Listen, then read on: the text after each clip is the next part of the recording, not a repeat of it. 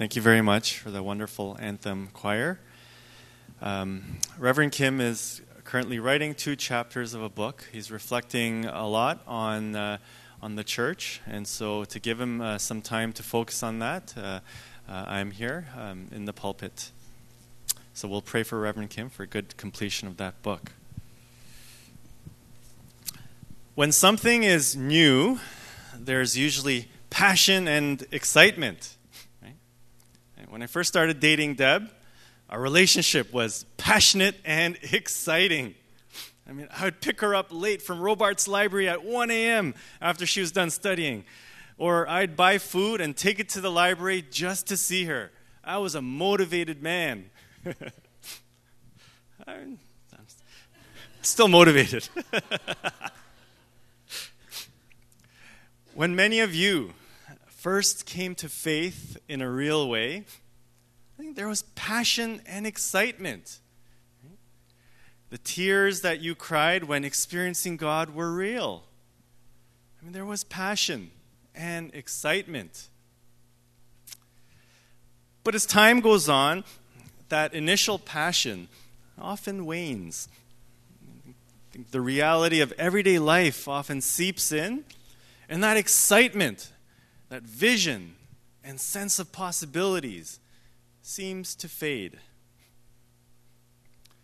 In our own church and many other Korean immigrant churches, the first generation of immigrants built the church. They built it with excitement and passion. They poured in their time, their energy, prayer, and money into building up the church. That founding generation, many of them are in their 70s and 80s. They've slowed down now in their twilight years.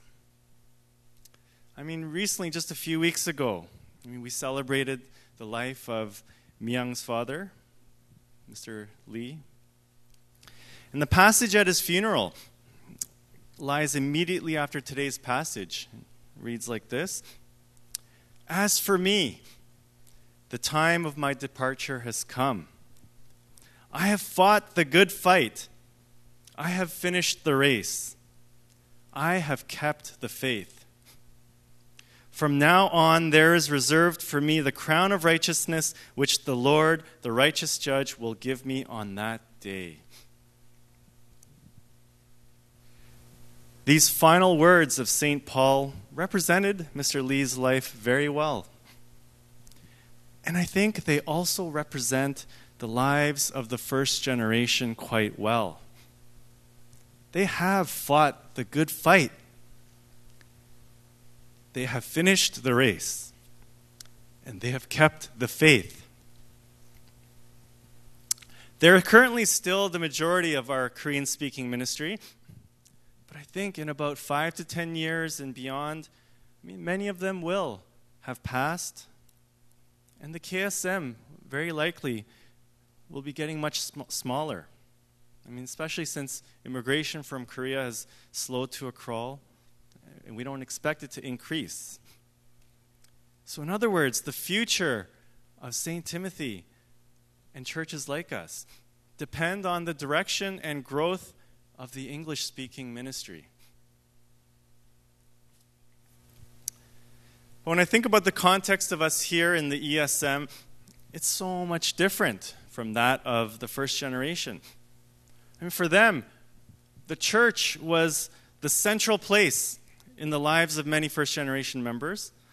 It was their primary community. But that's no longer really the case with us. You have many demands of everyday life with work, family, and other commitments. You have full lives outside of the church. And even if the church is an important part of your life, it is just one thing among other important things.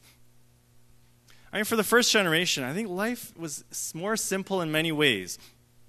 Work hard, make money, make sure the kids are fed, right? 밥 먹었어? Right? And come to church. Survival for the second generation and beyond in this world is more complex. Church and faith often seems to have little to offer to help us survive and thrive in the real world. And so often we turn to many other voices that offer wisdom and advice. And so it's a real question as to whether English-speaking ministries that began in Korean churches will continue. I mean, even now in the GTA, there are perhaps less than 10 self-sustaining English-speaking ministries in churches founded by Korean immigrants. Will we just see these ministries die? This was the question and situation in today's passage. This 2 Timothy is a letter from St. Paul to his protege, Timothy, near the end of his life.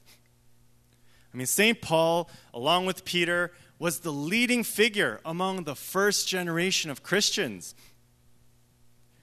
I mean, he built churches and communities with passion, sweat, and tears. They experienced the radical newness and passion of faith. Timothy represented the second generation of Christians. I mean, he had come fervently into faith from Paul's leadership and worked under him for many years. But by the end of Paul's life, Christian faith was losing its appeal. You know, the first generation believed actually that Jesus would come back again during their lifetime. And so they were willing to endure suffering and hardship because it was all worth it. But time went on, and Jesus didn't return. And life became hard. They had to live and survive. They had to make money and carry on. And so they began to question, why should we suffer so much and be so different from those around us? And so this is what St. Paul says today. People will not put up with sound doctrine, but having itching ears, they will accumulate for themselves teachers to suit their own desires and will turn away from listening to the truth and wander away to myths. People left the faith and turned to voices that would make survival in their world easier. The second generation of Christians lost that vision of the new life that the first generation had. And Timothy was getting discouraged by this situation. I mean, he saw that even at the end of St. Paul's ministry, after all those passionate years, he ended up in prison, only to die soon. So he was losing his passion. He was questioning whether all the hardship and suffering of being a follower of Christ was worth it. But St. Paul encourages Timothy to press on. He urges Timothy to, in today's passage, in various places, continue in what you have learned and firmly believed, to proclaim the message and be persistent, whether the time is favorable or unfavorable, and to endure suffering, do the work of an evangelist, carry out your ministry fully. In other words, don't give up. Carry on. Keep moving forward. I believe that the ministry of this church is worth continuing. I mean, this church is and has been such a great blessing for many of us, especially under Reverend Kim's tireless leadership for the last 30 years almost.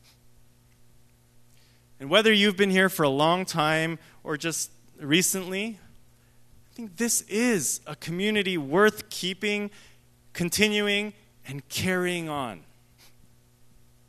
I mean, I want this community to be a place where we can learn what it is to be human beings in this world as God intended. I mean, I think that this world can really distort life, right? And what it means to be human.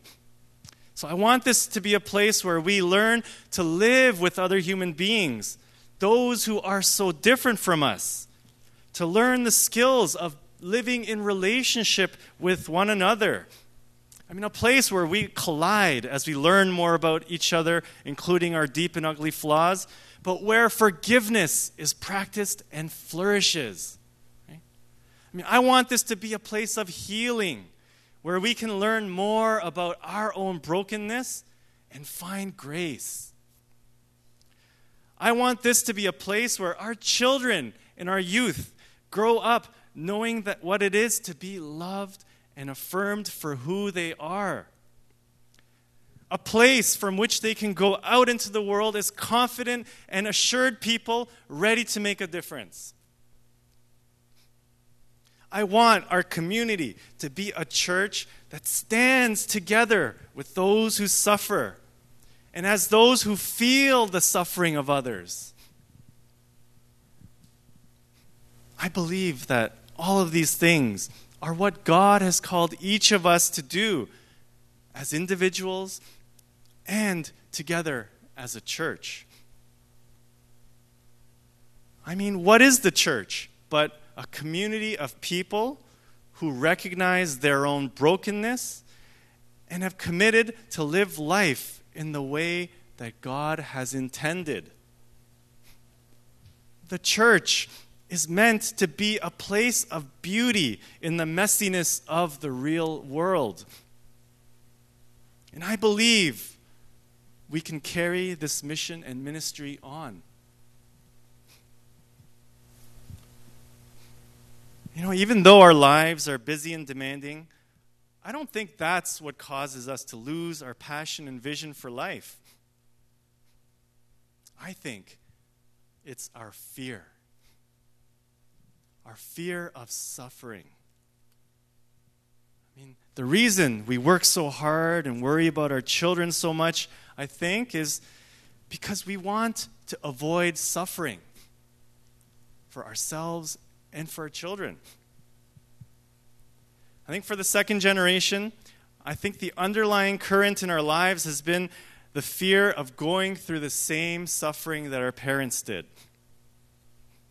And our experiences in this competitive and difficult world often confirms these fears.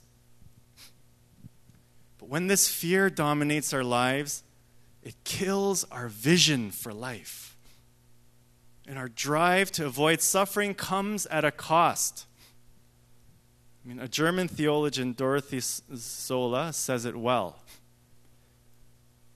We can avoid much suffering and the bitterness of suffering, but only for a price that is too high. Ceasing to love. Ceasing to love. Our whole lives have been centered around and structured around avoiding this suffering. But have we paid the price of ceasing to love? When there's no love, there's no passion. When there's no love, there's no vision. Paul wrote to Timothy to encourage him. For this reason, I remind you to rekindle the gift of God that is within you. Rekindle the gift of God that is within you. What is the gift in you that needs to be rekindled?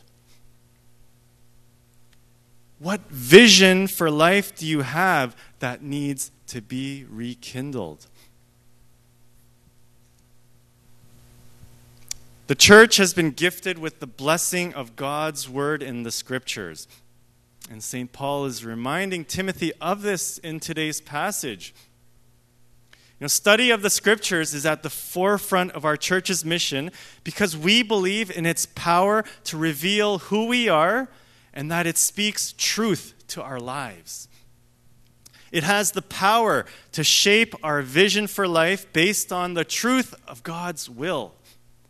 And that's what it means to be a prophetic community, to see clearly in our own context the truth of our existence and the purpose for our lives here and now. I believe so much in this and the power of Scripture. My own return to faith and coming to grips with who I really am has taken place and continues through the study of Scriptures. And that's why so much of our ministry is not glamorous, but takes place in small, consistent gatherings of people to critically study the Bible and what it says to us about ourselves and life. Critical, reflective, life-changing study of Scripture is one of the greatest legacies of Reverend Kim. And this is something that I also hope to continue carrying on and build on for a new generation of people.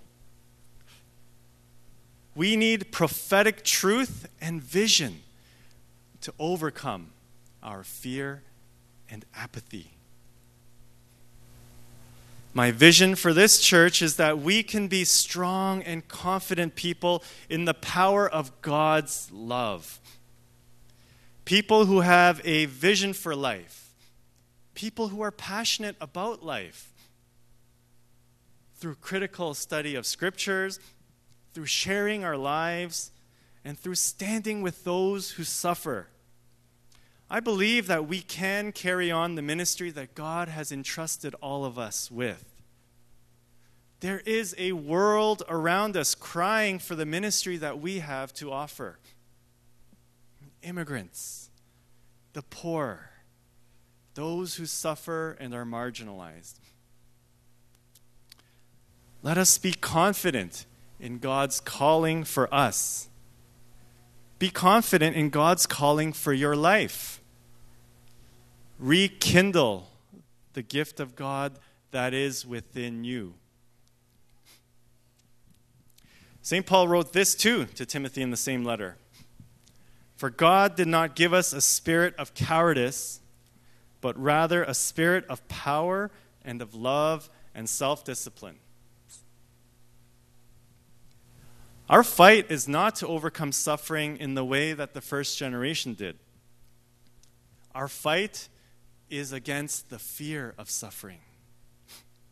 Our fight is against living with a spirit of cowardice that stems from fear. God has given us a spirit of power and love. So our fight is to live lives of vision, passion, and purpose with this power.